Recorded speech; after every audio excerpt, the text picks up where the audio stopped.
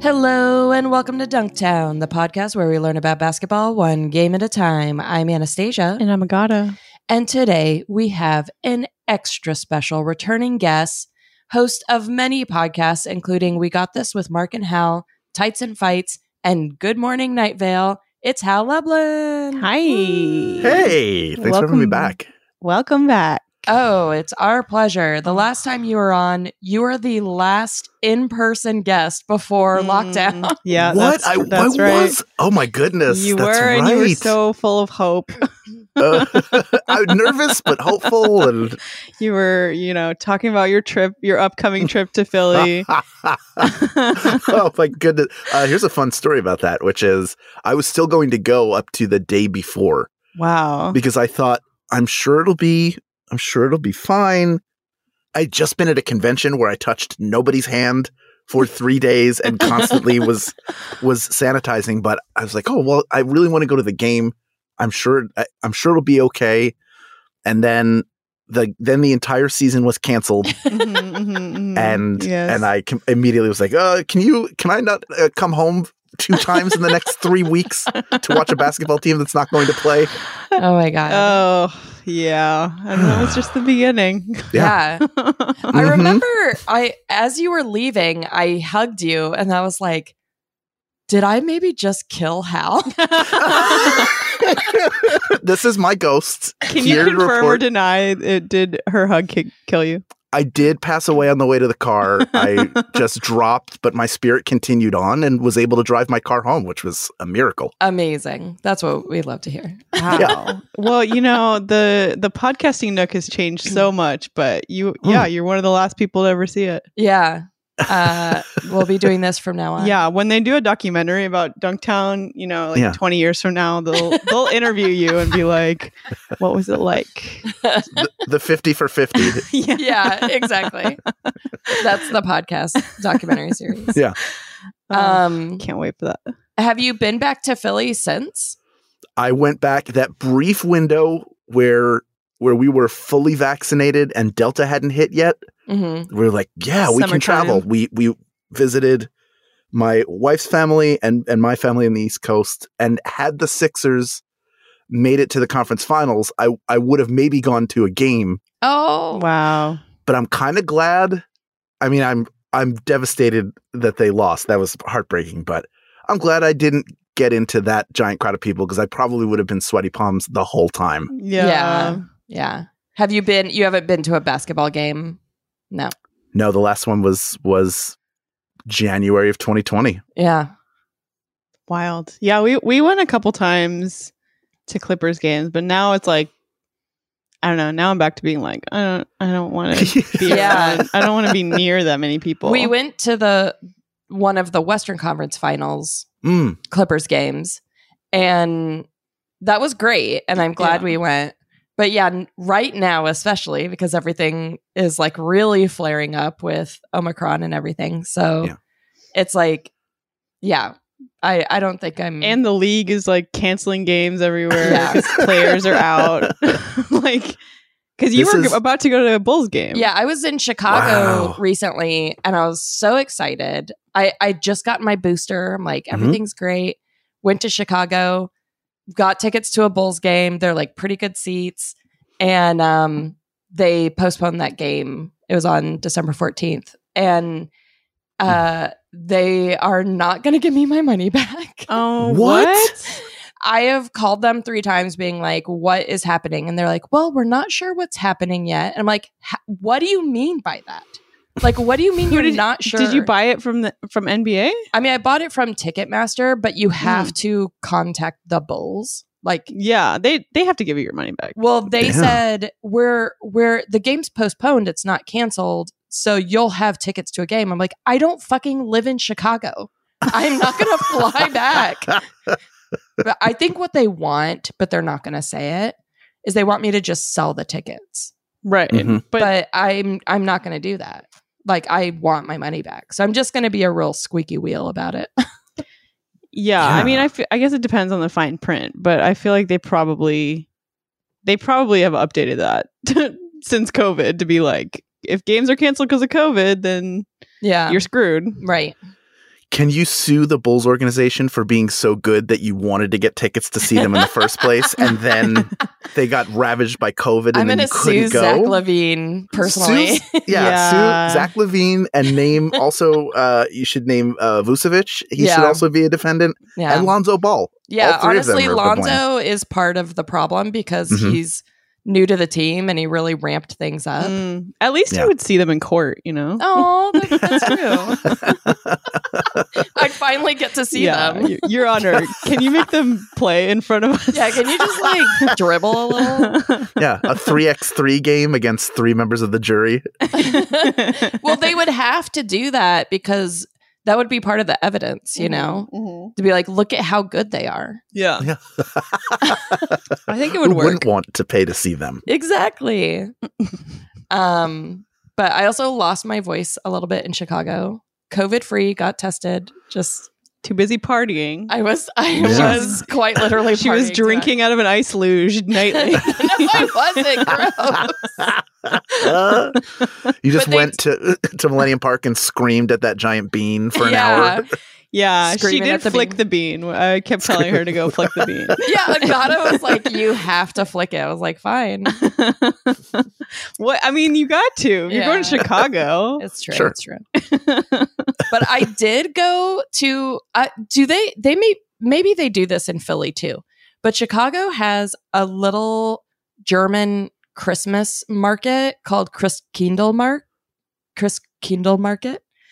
and it's just like a little, fair kind of thing in Daly Plaza with little booths that look like little German houses. And I did go there and drink a bunch of mulled wine, ate latkes, ate some raclette cheese sandwiches. It was amazing. But I got really drunk on mulled wine. I like mulled wine. That sounds so, like you'd warm up. Oh, it was amazing. It was so warming, and it was perfect. What's in mulled wine? Spices? Is it just like heated up? It's like heated wine with spices in it. Yeah. Like the wine equivalent of cider. Of apple cider, like hot apple cider, not the... Exactly. I see. I love a good cider. Yeah. Have you ever heard of that, Hal? There is a little holiday market on Independence Hall in Philly, and I'm sure there are other ones like it. I don't think it's specifically like a German one, although we're right near Pennsylvania Dutch country. Right. There's got to be one there, but definitely there's a place where you can go get a bunch of food and drink and get drunk, which I'm sure many Philadelphians are ready to do, pandemic or no. Yeah. They're just like, oh, is this an opportunity to go drink? I'm going to go do that. And then they just run down, get hammered. Oh my God. Did you watch Mayor of Easttown? Yes, I did. What did you think about the accents and just the representation in general?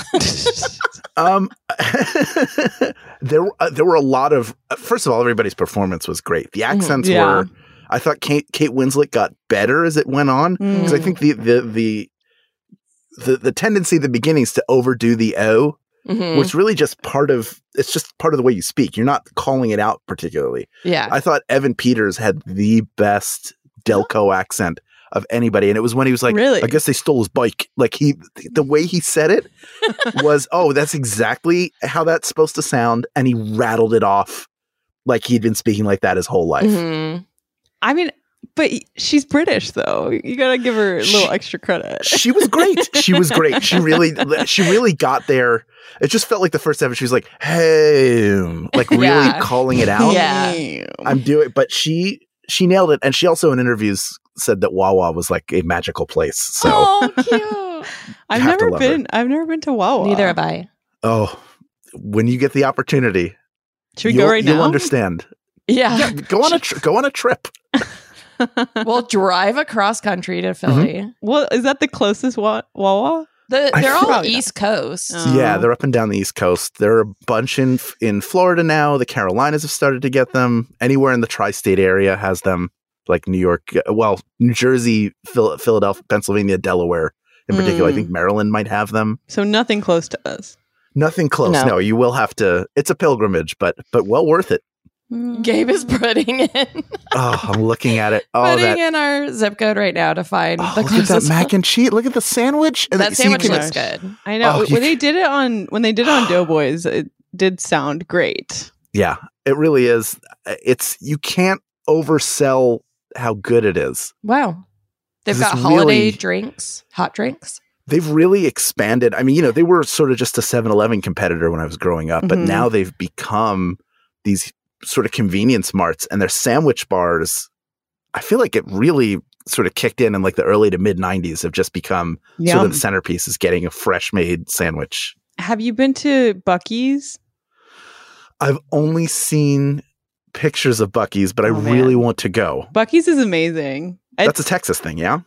Yeah, I'm not sure if they expanded beyond Texas, but it's definitely in Texas, and they're just like, it's like a huge gas station with all kinds of snacks, everything you could ever want. They make their own like little snacks, like Buc-ee's beaver nuggets. I've heard of that. The mascot's like a little beaver guy. It's great. I'm a big fan, and yeah, I think they've got like, I think they do sandwiches too, but I can't remember now because it's like a whole utopia in there. Amazing. Yeah. But Buc-ee's holds a place of honor in the Welcome to Night Vale cast and crew, because when they go on the road, that has been a favorite stop. Oh, really? Nice. Yeah, it is revered. Yeah, it's a great place to stop if you're driving through Texas. Also, the kolaches. So I used to live in Dallas, and we would drive to Austin all the time. And there's like a little town like halfway through that you stop at and get kolaches, and they're iconic. What I are think kolaches? So they're like little pastries, and they're either savory or sweet. They have all different kinds. So you can get them with like cheese, like the ones that are no. You keep scrolling past the ones I'm trying to get you to click on. At the very top, there you go. So the ones that are like those ones, yeah, Almost like Okay. a Danish. yeah, but like But they can be Ish. savory. so you can get them with like cheese and pepperoni sausage. You can get them with cream cheese and like different kinds of jams, fruits. They're so good. That sounds Oh, I amazing. love that. Oh man. Oh, I want yeah, that in my they're life. Czech. It's like a little Czech town, Nice. Huh. and you can just fill up a box with all the ones that look good to you, and then take them on the road and go to Austin. It's great. Big fan. That if you're driving through Texas, gotta stop. George Harrison has a song called Wah Wah. I wonder if it's about the convenience store. Probably. Yeah, he's probably a big fan, right? I'm sure he was a huge fan. The two things he invested in were films and Wawa. A lot of people know that. I think he loved the bangers and mash that they served. Oh, yeah. The Yeah, British Fair. They would make it just for him with bangers and mash, shepherd's pie, Yorkshire pudding, huge in Wawa. What's the sausage? The British. Oh, the blood sausage? Yes, there we go. Blood sausage. Oh, it looks Yum. like it came from the negative zone. Yeah. Blech. I can't. All of Gabe, the... do your thing. What? Do your Beatles thing. What's my Beatles thing? Oh, okay. Well, now it's ruined. I will add that I do love the mushy peas at Wawa. Oh, they're so good. I love the mushy peas at Wawa. Oh, the most appetizing sounding name for an item, a food item. Yeah. Has anyone else watched Get Back, No. the Beatles documentary? Yes. How'd you like it, Hal? I loved it. The Beatles are my favorite band. So it was like watching them write music, Yeah. like write iconic songs, or John Lennon come up with lyrics that I've been listening to my whole life. Yeah. And like, he's just like, and then we'll say this over here. And then he's like having somebody write it down. And George leaving the group, but like in the most like, no, I'm not going to be here anymore. So just figure out where all my money's going to go, and they can figure it out over at Apple. And then he just walks out. Like, so weird. So weird. Oh, I love it. It was so good. I was like laughing and crying. And like Gabe brought up, like you just see Paul like noodle around for a minute and he comes up with Get Back. And it's like, Mhm. this is so cool. And also it was just like, there was so many just like loving, sweet moments. Like, they had written Two of Us, and then they had written, another song I can't remember, and Paul goes, "Oh, this is about us, huh?" to John, and John's like, "Yeah, it's about us going our separate ways and coming back together." And I was like, "Oh my god, they're so sweet," because like they've known each other since they were little kids, you know? Yeah. It was great. So good. Gabe, favorite moment? I just loved all the accents so much. It was like every couple of seconds you would hear someone be like, "Yeah, baby."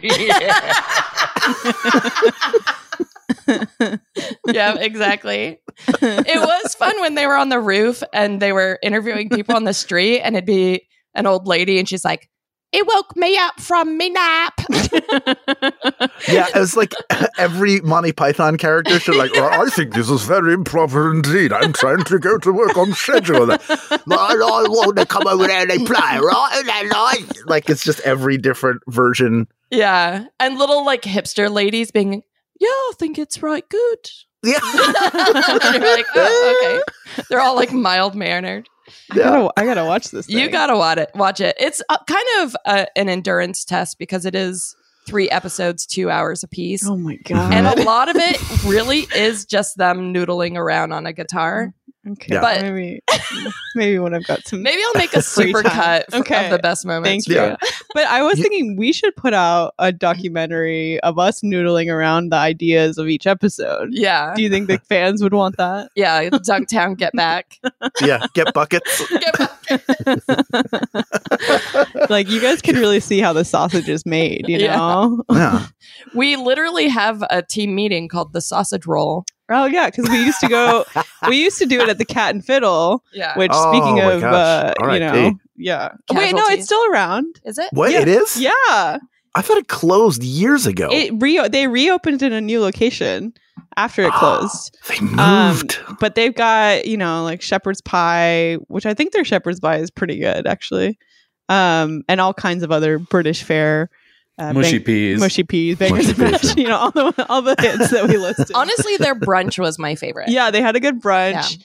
And we would meet there and kind of, you know, hash out everything. And the reason why we called it the sausage roll is because Gabe would always go, "Should I get the sausage roll?" He was always like not sure about getting it, and then he wouldn't get it, and then he finally got it, and it was not. He was very like, good. "It's fine. It's not great."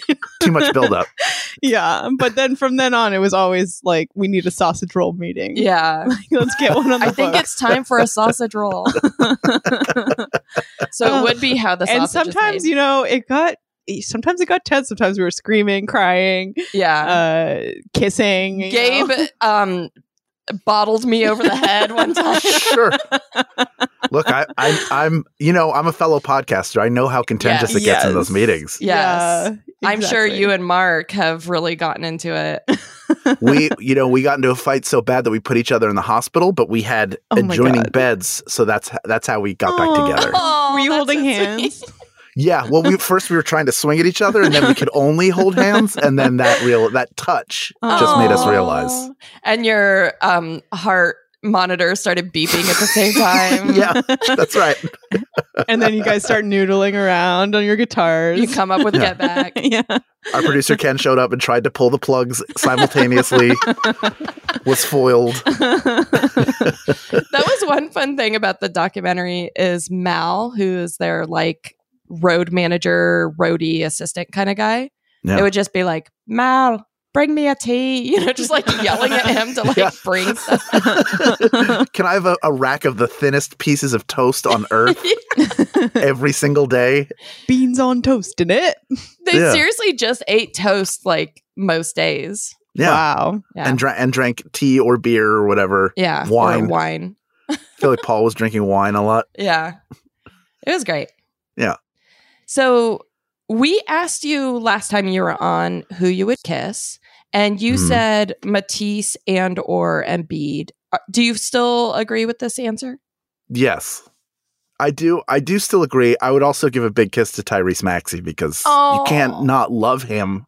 He's great. the most lovable. He's just pure joy, and he's good at basketball, which makes it easier to like him. Yeah. He's on my fantasy team, and it's been a pleasure having him. Yeah, he's been great. He's been great this year. It's, I mean, look at this pic, the third one with his hair flying up. Yes. Oh my God! Look at that big smile too. The energy. I mean, he's there are a lot of players in the league where you realize they appreciate the fact that they're one of the few people on earth that get to play professional basketball at the highest possible level. Yeah, I do love when the players are like appreciative of their opportunity. Yeah. And seem to enjoy it. Yeah.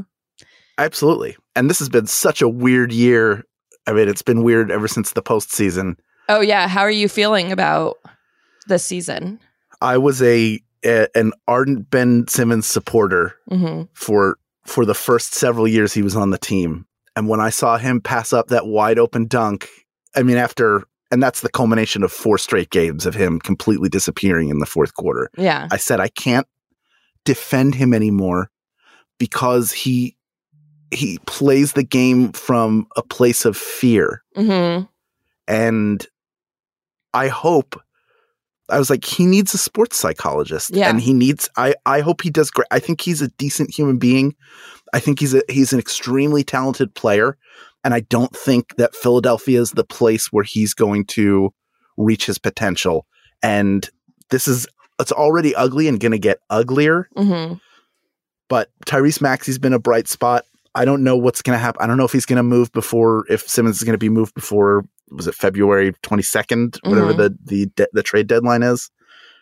It all sucks, but I don't think that the Sixers are playing it wrong.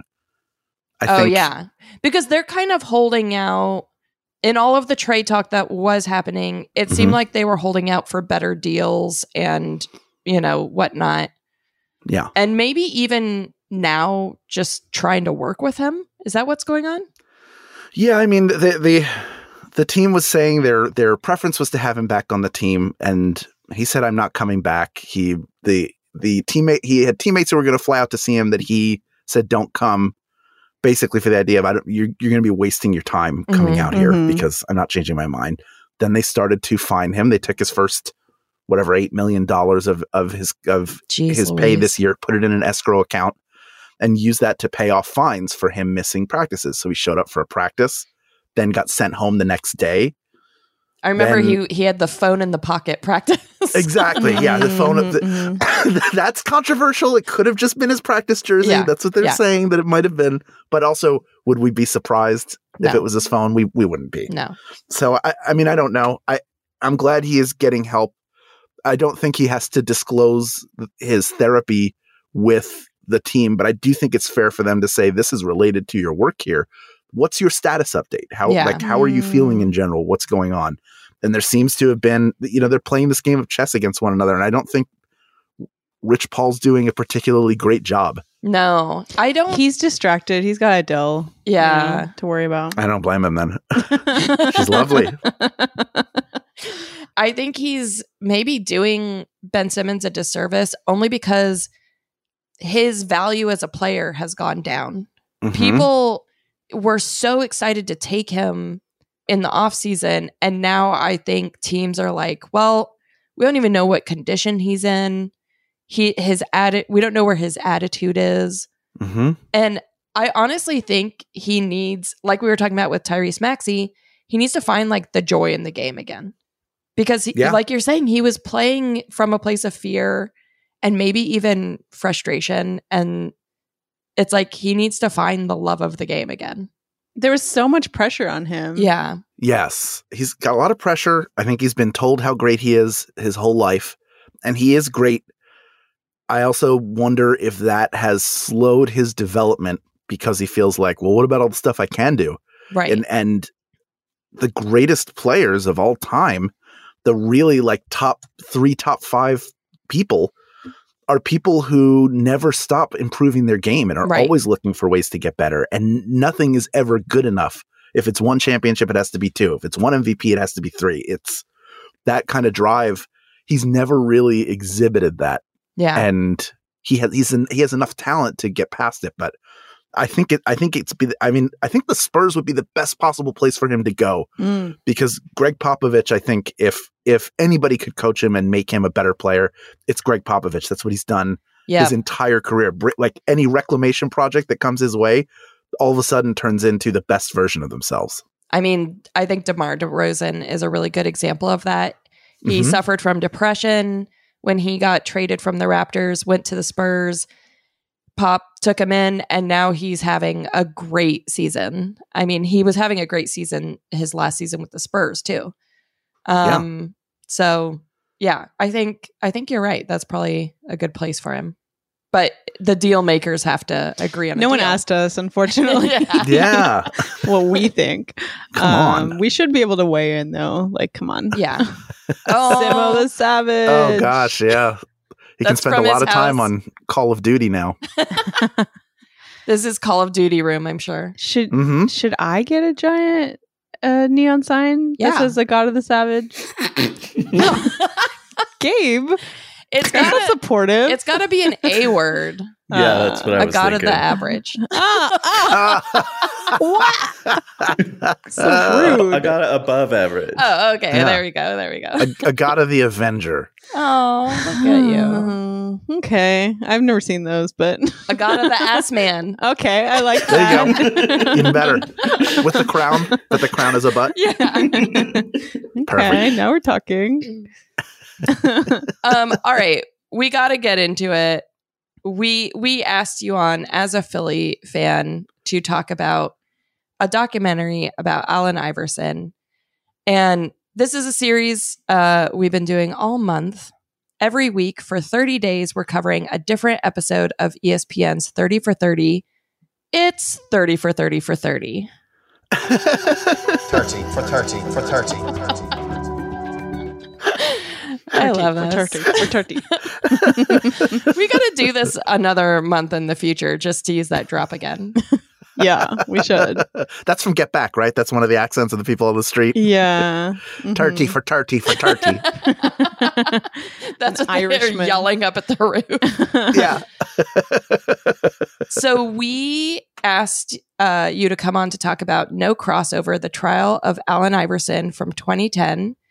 It's directed by Steve James, who directed Hoop Dreams, which I love. And I actually have the DVD behind me on this shelf. But to be honest, when we asked you, I did not know anything about this. Really? Documentary. Oh, really? About the documentary. Oh, okay. Yeah, yeah. And I had heard about the trial and I'd heard about his, how he almost didn't make it out of high school basketball. But I didn't realize how messed up this situation was.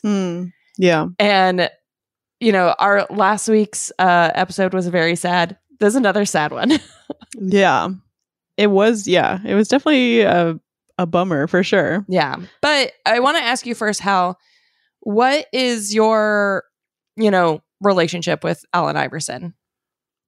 So my freshman year of college, I went to Syracuse and I had season tickets for football and basketball because I think every freshman student wound up getting them. And Syracuse men's basketball team was really good that year.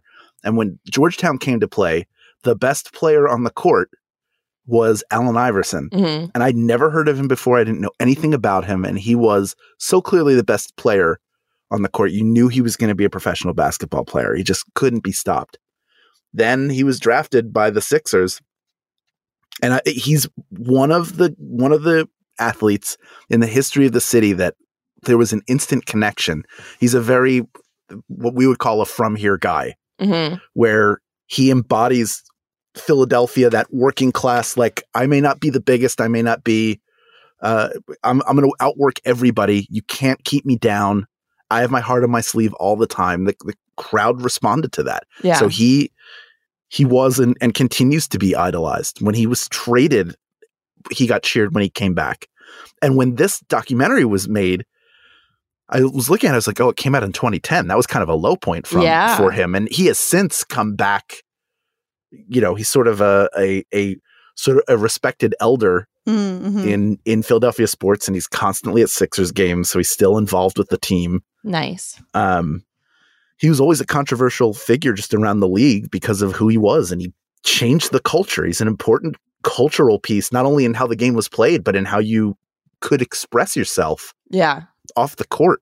Mm-hmm. And this trial in that documentary followed him around his entire time in Philly. Anytime he got in trouble, you could always point back to this thing that was hung over his head Right. when he was 17 years old. Yeah. So essentially giving the synopsis of the whole documentary for anyone who doesn't know, when Allen Iverson was in high school in Hampton, Virginia, he was a star player, took both his football and basketball team to state championships, and was in a bowling alley one night. A big fight broke out. There's like some grainy footage of it, but really not much to look at. And no real like eyewitnesses other than the people who were like in the fight. And it's essentially a fight between some white kids and some black kids. And weeks later, 4 of the black kids involved are arrested, none of the white kids. And this documentary is about that trial and, how it sort of tore this town of Hampton, Virginia apart along racial lines. But I kind of want to argue with the filmmaker that the town already seemed torn apart along racial lines. Yeah. I think just this exposed a problem that was already there. And that was sort of simmering beneath the surface for quite a while. So the guy who made the documentary, he's from the same town? Yeah. Okay. He grew up in Hampton, Virginia. His dad was this guy, Billy James, who seemed to be like a, pillar of the community. Mm-hmm. A business owner who supported teen and high school sports and was like a huge fan of Allen Iverson, which I thought was interesting.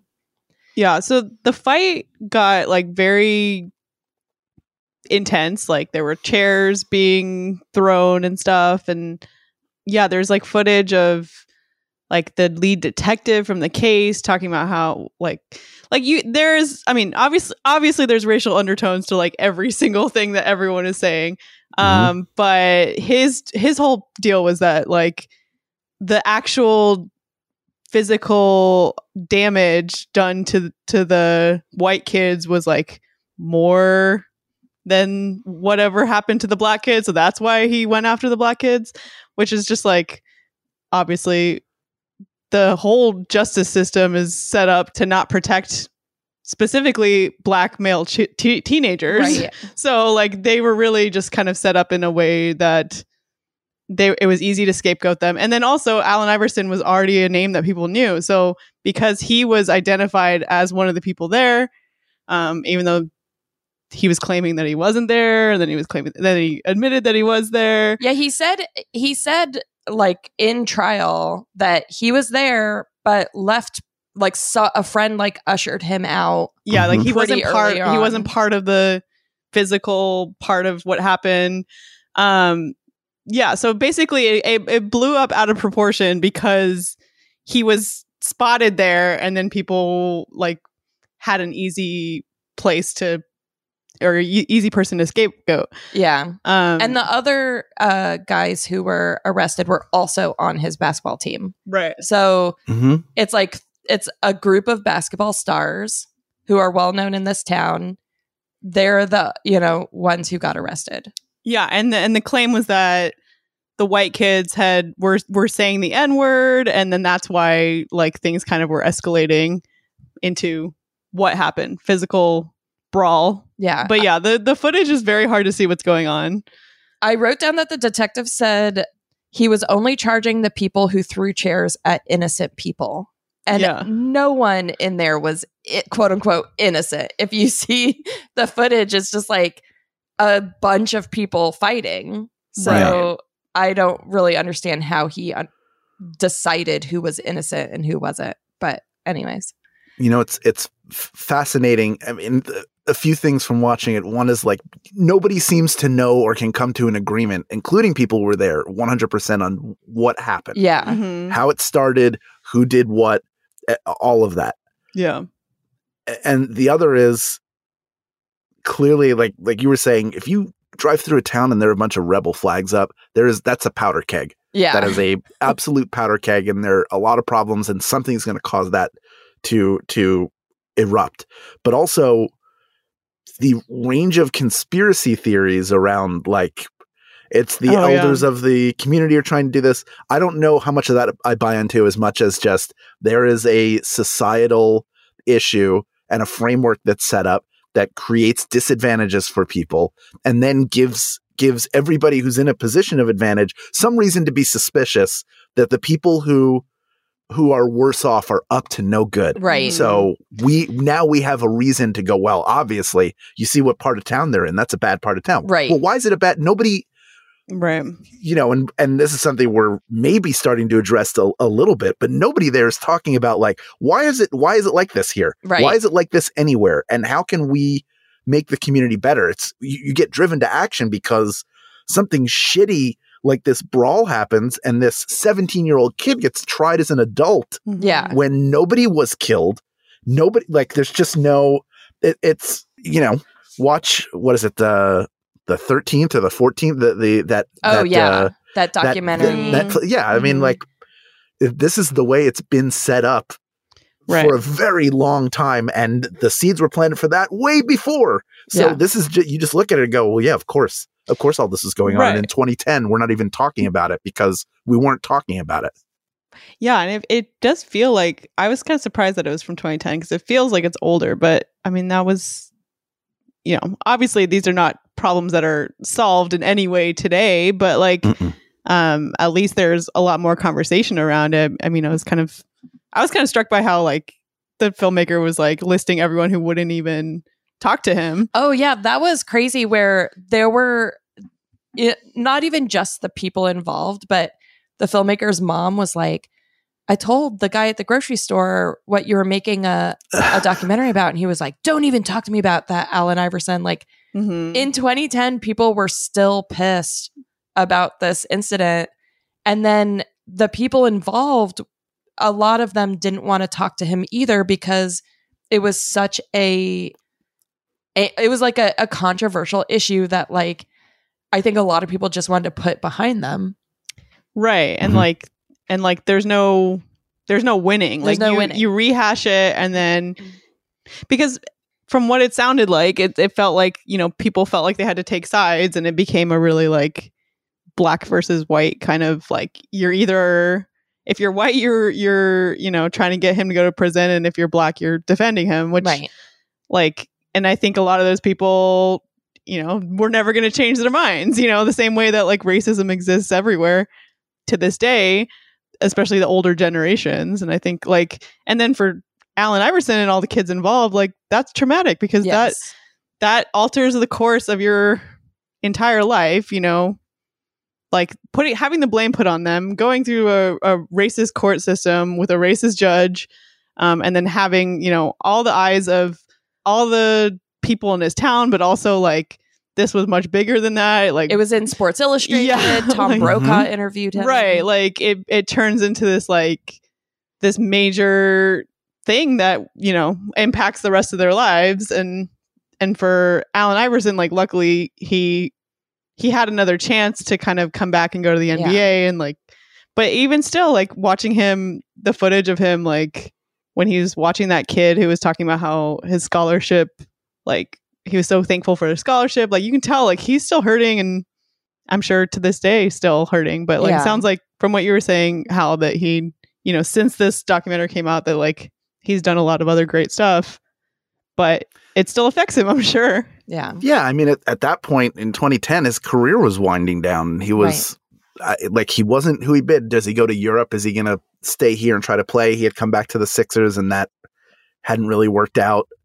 But ultimately, he got to a better place. You never want to see somebody. You always want your heroes to go out on top and retire on their terms, and it doesn't always work out like that. But this is something that obviously had a huge effect on his life and all the people in that town. Like, it's super privileged of me to sit here and say, well, it's this institutional problem, and I don't know why they're not addressing it. Well, I mean, if you live there and it affects your community, you're going to feel how you feel about it based on race, based on class, and unless you have some piece of evidence that to you is overwhelming, Right. You're only going to be dug further into your position. There's just no way past it. So there are, and he's still, they even mentioned at the time, like, he's not coming back here and pouring a ton of money into the community. He hasn't given back the way we think that he should. He hasn't said thank you, is what she said.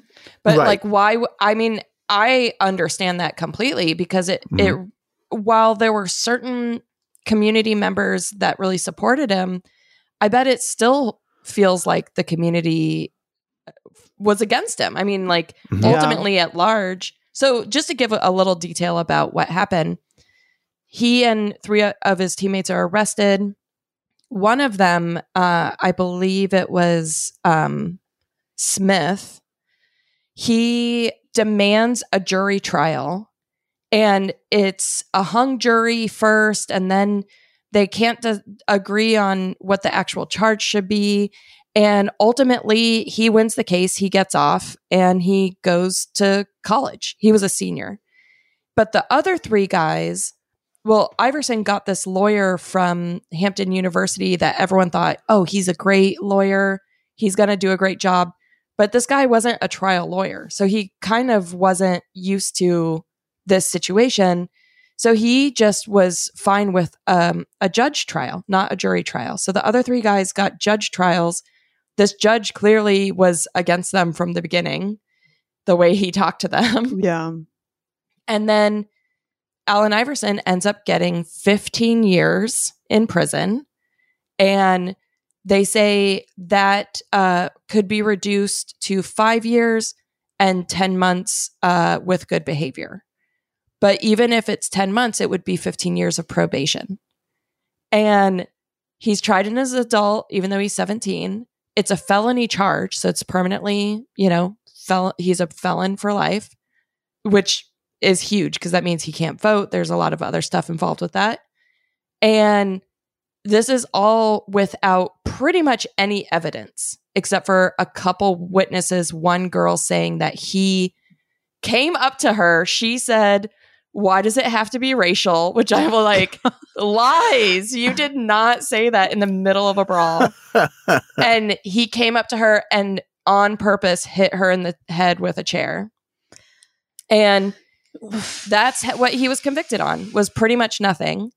So then he goes to prison. He's in there. I'm not sure how long he was in there, but eventually a group of citizens from his town encouraged the governor, who was the first Black governor in the country, maybe, but in Virginia. He was about to leave office, and they said, "Since you're about to leave office, could you please pardon these boys?"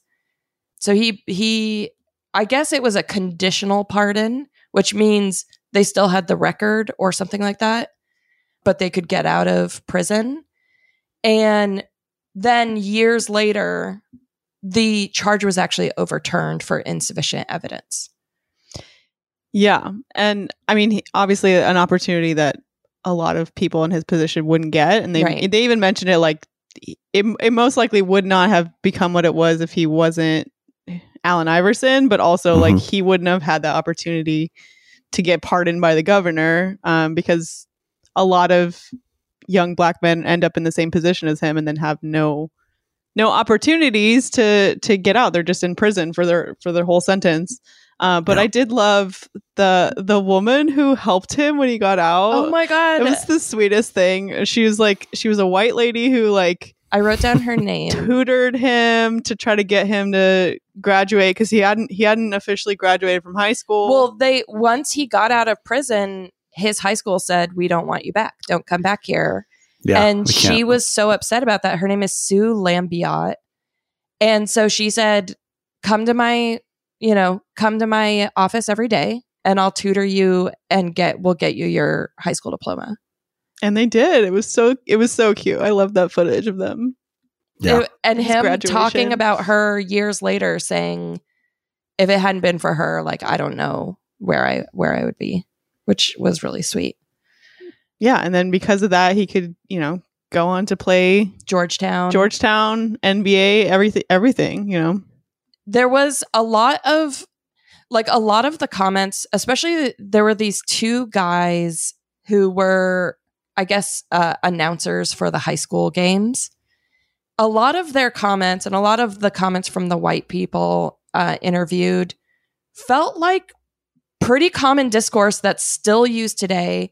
Like those two announcer dudes said, you know, when he was growing up, he would miss class and he would miss practice, and the coaches were so lenient on him, and like they made him this arrogant blah blah blah blah blah blah.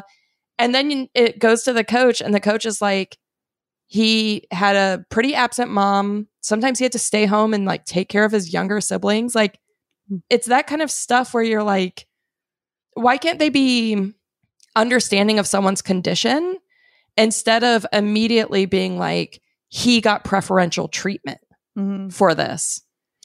Yeah, you could feel some resentment from a lot of those interviews. Yes. Or even the interviewer's mom talking about how she was like, he needs to be punished for what he's done. It's like, and then he was like, well, my dad didn't think that, right? And she was like, yeah, your dad was like a really forgiving person. It's like, your dad seems reasonable, and your mom seems like a racist asshole. Sorry.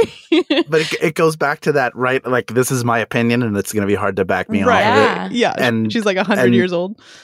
Those announcers, especially the one who was a retired detective. Oh, yeah. Like, you know, they know what their narrative is, and anything they can grab onto that supports it is what they're going to point to, rather than the things that, right. You know, they don't want to look any deeper as to why. They just want to say, oh, he took all this time off of school. Obviously, he's a baby and blah, blah, blah, blah.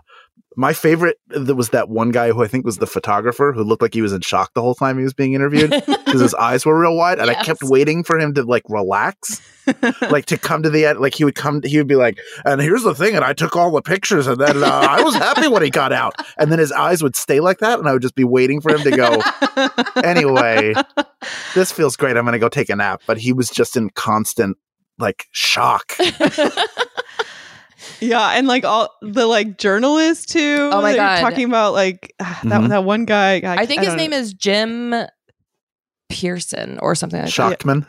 Schachtman. I was just like, every time he spoke, I was like, dude, shut the fuck up. What an asshole. And then like at one point he was like, he said that he was at some meeting and then everyone turned on him, and then he was like the enemy. He was they introduced him, Jim Spencer, that's his name. Okay. They introduced him in the beginning as the correspondent for the local paper who dealt mainly with racial issues. But he's a white guy, and he talked about himself as being like a real like advocate for the community and fighting for the community. But then every single thing he said was like the typical shitty discourse. Racial microaggressions. Yes. Yeah. And so everything he wrote in the paper, and he was like, I was trying to be very fair and balanced. And it's just like two white guys talking about the issue. And everything he said was like, Iverson should get more time. He deserves this. Like, yes, he should have been tried as an adult. He should have gotten worse punishment, or what, he got off easy or whatever. And then he goes to this black church where they're having a meeting, and he's standing on the sidelines, I guess, reporting on it. He also, I want to point out, mentioned that Iverson was like privileged and that people were being too sensitive. Okay. Then he goes to this meeting. The pastor calls him out and says, Jim Spencer's over here and he's going to write the same old shit tomorrow. And like, they all start like clapping at the pastor and like pointing at him and being like, yeah, get this guy out of here. And he said, I was really hurt by that. Yeah. It's like, go fuck yourself. Yeah. And he's like, from that point on, like, I was like, you know, the enemy or something like that. It's like, because you are what a victim. You are crafting the narrative for how the country is looking at the situation, and you're the fucking victim here. And they a lot of the black activists were talking about how he was stoking the fire. He was making a lot of times people choose sides, and the newspaper was like so invested in the sensationalism of this trial because it was selling papers. And so they were like, you can't claim to be a part of our community and then like use this against us just to sell papers. Right. I mean, that's like all news, I think, like, but the part where they were talking about the conspiracy theories, like, that just kind of reminded me of like QAnon and like anti-vaxxers. And I was like, oh God, this has just always been around. Yeah. But it's even less believable back then because like just the idea that this brawl was orchestrated by anyone for any reason of like, none of them made any sense, right? No. Like it was like the other high school or like the university was like, oh, well, we'll make him come to our university if he goes to jail because he'll have no other options or whatever. Right. And it's all like, you can kind of follow the thread of like how people are getting there, but it's like the most obvious answer is clearly the real thing, which is that these kids were like talking shit and it escalated. And like, that's it. There is no like goal here of like, especially for something that would be like 8 steps down the road, like they get arrested, he goes to jail, and then he can go to this college instead, or he can play on this team. It's like, no, of course not. Like nobody knows what the fuck's gonna happen. Right. Nobody can predict like how much that's gonna blow up and what's gonna happen to them. But I thought the filmmaker dealt with that in a good way, where he was like, the reason why people are searching for these conspiracy theories is because this is a situation that really doesn't make logical sense. Right. Like people are calling Allen Iverson a horrible monster who did this heinous crime. And it's like, nope, these are teens fighting. This happens all the time. This is not something that's like an evil crime. It's a pretty common thing for teens to break out into a fight. Yeah. I loved when his producer asked him, did you ever wish you were black? Oh, yeah. And his immediate thing was like, I loved Bill Russell. I wished I could play like them. And then he's like, do you ever wish you were white? And the producer's like, yeah, sometimes. But that's all like, that's like, you could go for 20 minutes on that. You could have a whole 20-minute thing about what that means and what it means for the town with a guy who's coming back to document it, who was born and raised there. Yeah. But in 2010, nobody was having, no white people were having that conversation. Yes, exactly. Or very few were. And I think that's probably why, because the filmmaker was a white guy, I think it's probably why he got so many no's from a lot of people, because they're probably like, we don't know how you're going to portray this and we don't want to be part of it in case you're like, going to be twisting it. And I don't feel like it was super biased in either direction, like for or against him, which I think is good. But I can understand why his old like teammates and stuff would have, hesitation about participating. Well, one of the activists who were trying to help get Allen Iverson out of jail, her name was Joyce B. Hobson. She was a Hampton High School teacher and just, I think she's done a lot of activism in general. She said she was really reluctant to talk to him and finally broke down and said yes. But he was like, well, why were you reluctant? And she said, because I think African Americans should tell their stories. Well, I think now is a common thing that is taught in like a journalism school, or like when I went to grad school for documentary film, essentially. And that's taught a lot. That was taught a lot, where it's like, you should really tell your own story. Don't try and tell another person's story who's so far away from you. So I thought he was telling his own story because a lot of it was about him and growing up in Hampton. But she said it kind of plainly, like, I think we should be telling this story, not you, a privileged white guy. Right. Yeah, exactly. Like, I would like to see another film. Like another film from like somebody who is black and maybe lived there as well, or had some kind of connection to it. Like I think it would be a very different film, even though I feel like he did try to keep it like pretty balanced. Well, I think the interesting thing about this, honestly, was the white people felt very free to say their thoughts, and they're not good thoughts. Yeah. Well, and it does feel like the equivalent of like locker room talk. Yes. Like I'm talking with this white guy, so I know I can like say these things in a way that it's not like, you know, overtly racist, but the undertones are there the whole time. So then and then you put that in a documentary where you're like describing what happened, and you have interviews with Black people who were around, like it makes them look so much worse. Yeah. Which, like, I mean, I don't know if that, I mean, that's just how they made themselves look. So exactly. Fuck them. But, but like, yeah, it was, yeah. I mean, ultimately, I would say watch this documentary because it was very interesting and I learned a lot of information that I didn't otherwise know. But I do want more. It feels like it felt unfinished. Like there, and I really was sad that he wasn't in it at all, which I understand that, you know, he probably doesn't want to be rehashing it.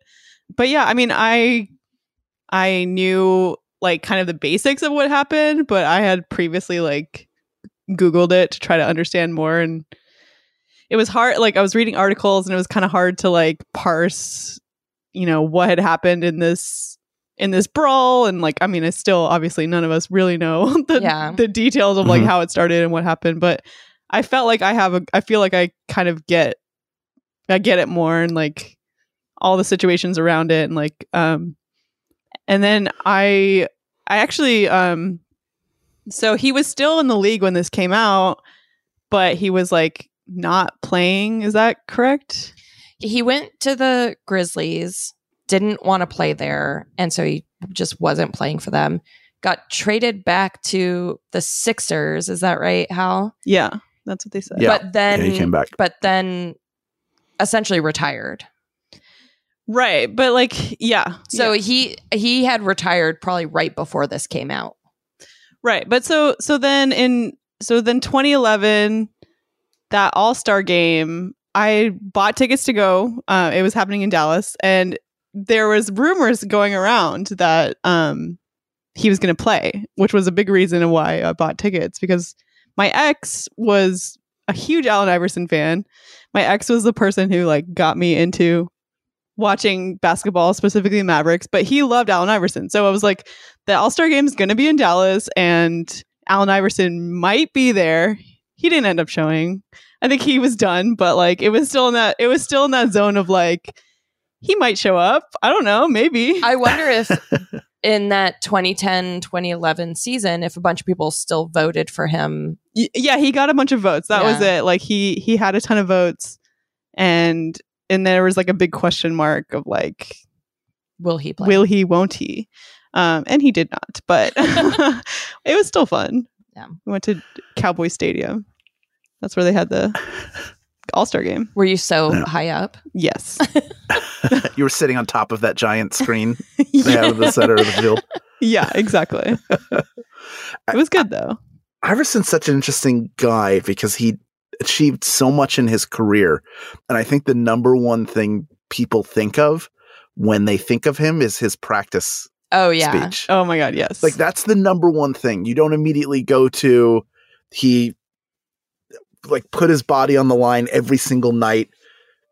I feel like he gets associated with more negative things than positive things right off the bat. You either go, he was too selfish, couldn't win because he had to take all the shots, or he refused to practice. He was a problem. Like it's, I can't imagine what his life has been like. And this has been following him around since he was 17 years old, really. And probably before that, you know, they don't really talk about the undercurrent of what it meant to be a popular Black athlete in Hampton, Virginia in the early 90s. So that has followed him around. I think he's a misunderstood person because it's so easy to just pick the thing you either like or dislike the most about him and make that who he is. Well, and that like thug label on him was placed on him from the get-go. I mean, yeah, I don't think he was able to shake that. And he did go to prison again, you know, later on. And I think, you know, that's something that the league at the time, like, didn't they create a dress code because of him? Or like he was part of the reason why the league created the dress code? Yeah. it's like these things, I think, just followed him around for the rest of his life. And now he's in a TikTok commercial. The ultimate redemption story. He's in the commercial. Is it the one with the guy who like simplifies things and then does the hands out? This guy. Our listeners can't see this, but we'll put a link in the show notes to the commercial. He's with Ty Lue. I haven't seen it. It's great. I love seeing him whenever he's out and about doing things, and I hope. It would be great to see a whole Allen Iverson documentary about his whole life till now, you know? Yeah, like let's get a Michael Jordan style documentary series going. I would love to see that. Where's his last dance? Yeah, exactly. Well, he's, no matter what he goes through, he'll never have to buy a meal in the city of Philadelphia because he remains beloved there, even though he never won it. He was the last one to take the Sixers to the finals, and he really does embody the city in a way that nobody has until Embiid came along. Embiid's a very similar, like, some people just get the city and they connect with them on a special level, and he is Iverson is one of those guys, maybe the most from here guy, from the city where Wilt Chamberlain was born and played. Oh, that's awesome. All right, let's move on to our mail basket. You got mail. Today we have a package. Ooh. So we got a package from two cuties who are married to each other. Beef Watson and Pickle in Space in our Discord. Those are their legal names. We call them Beef and Pickle. Yeah. And they probably call each other that. Yeah. I assume. Yeah. But they sent us some really amazing snacks from Snack Hawaii. Hawaiian Hurricane Microwave Popcorn.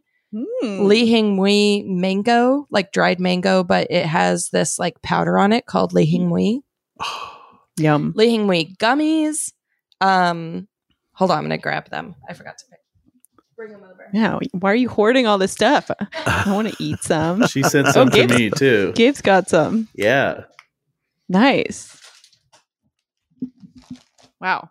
That's a lot. I sent some to Gabe because I didn't want to keep it all for myself. Ooh, Mochi Crunch and Nori popcorn. So if you haven't had Hawaiian Hurricane popcorn, it's so good. Essentially what it is it has like nori or like it has like some furikake like spice seasoning on it, and then it has little tiny crunchy crackers in it. Ooh, sour watermelon and strawberry belts. These all look delicious. Oh, so thank you, Beef and Pickle, for sending that to us. We love it. Gabe, have you tried it? Any of it? I haven't. So these gummy bears, they've got something on them. What's the story? I'm a little scared of them. Are you saying you're going to try one now on the air? Yeah, can you try one on... I'm opening the belt. Really? On mic? Okay, I will. Because, they have a powder on them, and I can't even express what it is, because it's not sour. It's like... It says it's preserved plum. That's what it is, yeah. Don't wipe any off. Just go... Don't rinse it with your water. We're trying the strawberry belts. Don't dunk it. I wish I could give you somehow. It's so good. I wish I could eat them. Oh my God, they're so good. What do you think, I'm going to eat this paper towel I have on my desk. Oh, it's so good. I've got a dry mouth now. You have a Lee Hing Mui paper towel? You tried the gummy bear, Gabe? Yeah. Yeah, I only tasted gummy bear. I did. Maybe I got to suck on one first. But yeah, it was good. I love a gummy bear. They all have the same thing on it? Yeah. Oh. Did you chew it or did you swallow it? I didn't even see you. I chewed it. Maybe like four of them at once? I can't differentiate what the powder is either, because it just tastes like gummy to me. It's like kind of sour, but it's like an umami-ish. I don't even know how to describe it. I don't have a educated palate. Also, a little salty, maybe. Yeah, I like it. It's really good. I left the dried mango at Molly's house. So she gave it to me. Okay, good. Anyways, thank you, Beef and Pickle. Yummy. I love snacks. This is awesome. Yes, thank you so much. And we'll have to have a popcorn party. Ooh. Popcorn party. Have you ever been to Hawaii, Hal? I have. What was the best thing you ate there? What was the best thing that I ate in Hawaii? Oh, that's a really good question. I love a luau. I'm such a tourist. Yeah. And I will pile a plate with Kahlua pork and rice and just eat that. Yum. And that is how I will pass away. And I'll be so happy. It wasn't the hug that did me in. It was the Kahlua pork and rice. That sounds amazing. I foundered. That sounds amazing. I want to go to a luau.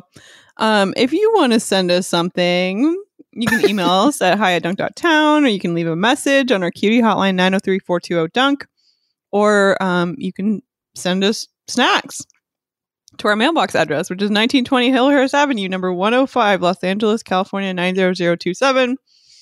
And please don't poison them before you send them. Yeah, I just ate some. I think last time, it was funny. The last time you were here, Hal, everyone should go back and listen to that episode because it is insanely funny. But we were joking a lot about COVID. Oh, so funny. We're like, this will be over in a week. LOL. And one of our jokes was like, don't send us COVID in the mail. We were so stupid back then. Well, now you can try to send it, It won't work, but you could try. Yeah. It's a COVID mail off sponsored by Dunktown. Put your COVID in a box and shove it into the post and win some see if gummy it gets bears. there. Yeah. Hal, thank you so much for being here. Is there anything you'd like to plug? Oh, you can just follow me online at Hal Lublin anywhere on social. I've got stuff coming up in the new year that hopefully I'll be able to promote soon. And then all my podcasts. I sure hope you give them a listen. They're fun. And thank you for having me on. Thanks for coming back. It was our pleasure. You're we needed a guest. We needed a Philly expert for this episode. It was the perfect fit. I'm here for you. All right. Well, thank you again, and thanks to all of our cutie listeners for coming on this journey with us. As always, we love you. Love you. Bye. For more Dunktown content, check out our Patreon. It's patreon.com/Dunktown. Follow us on Twitter and Instagram at Dunktown Podcast. I am on Twitter at Echo_Mint and on Instagram at Agata Monica. Anastasia is on both at Anastasia Vigo. Check out our website, dunk.town. If you like the show, please write us a 5-star review on iTunes or wherever you listen. We always really appreciate those. We have t-shirts, stickers, hoodies, and more available for sale at dunk.town/store. Thank you to Andrea Tomingus for the Dunktown design, and thank you to Andrew Bear for our original music for the show. Sources and references from this episode can be found in the episode description.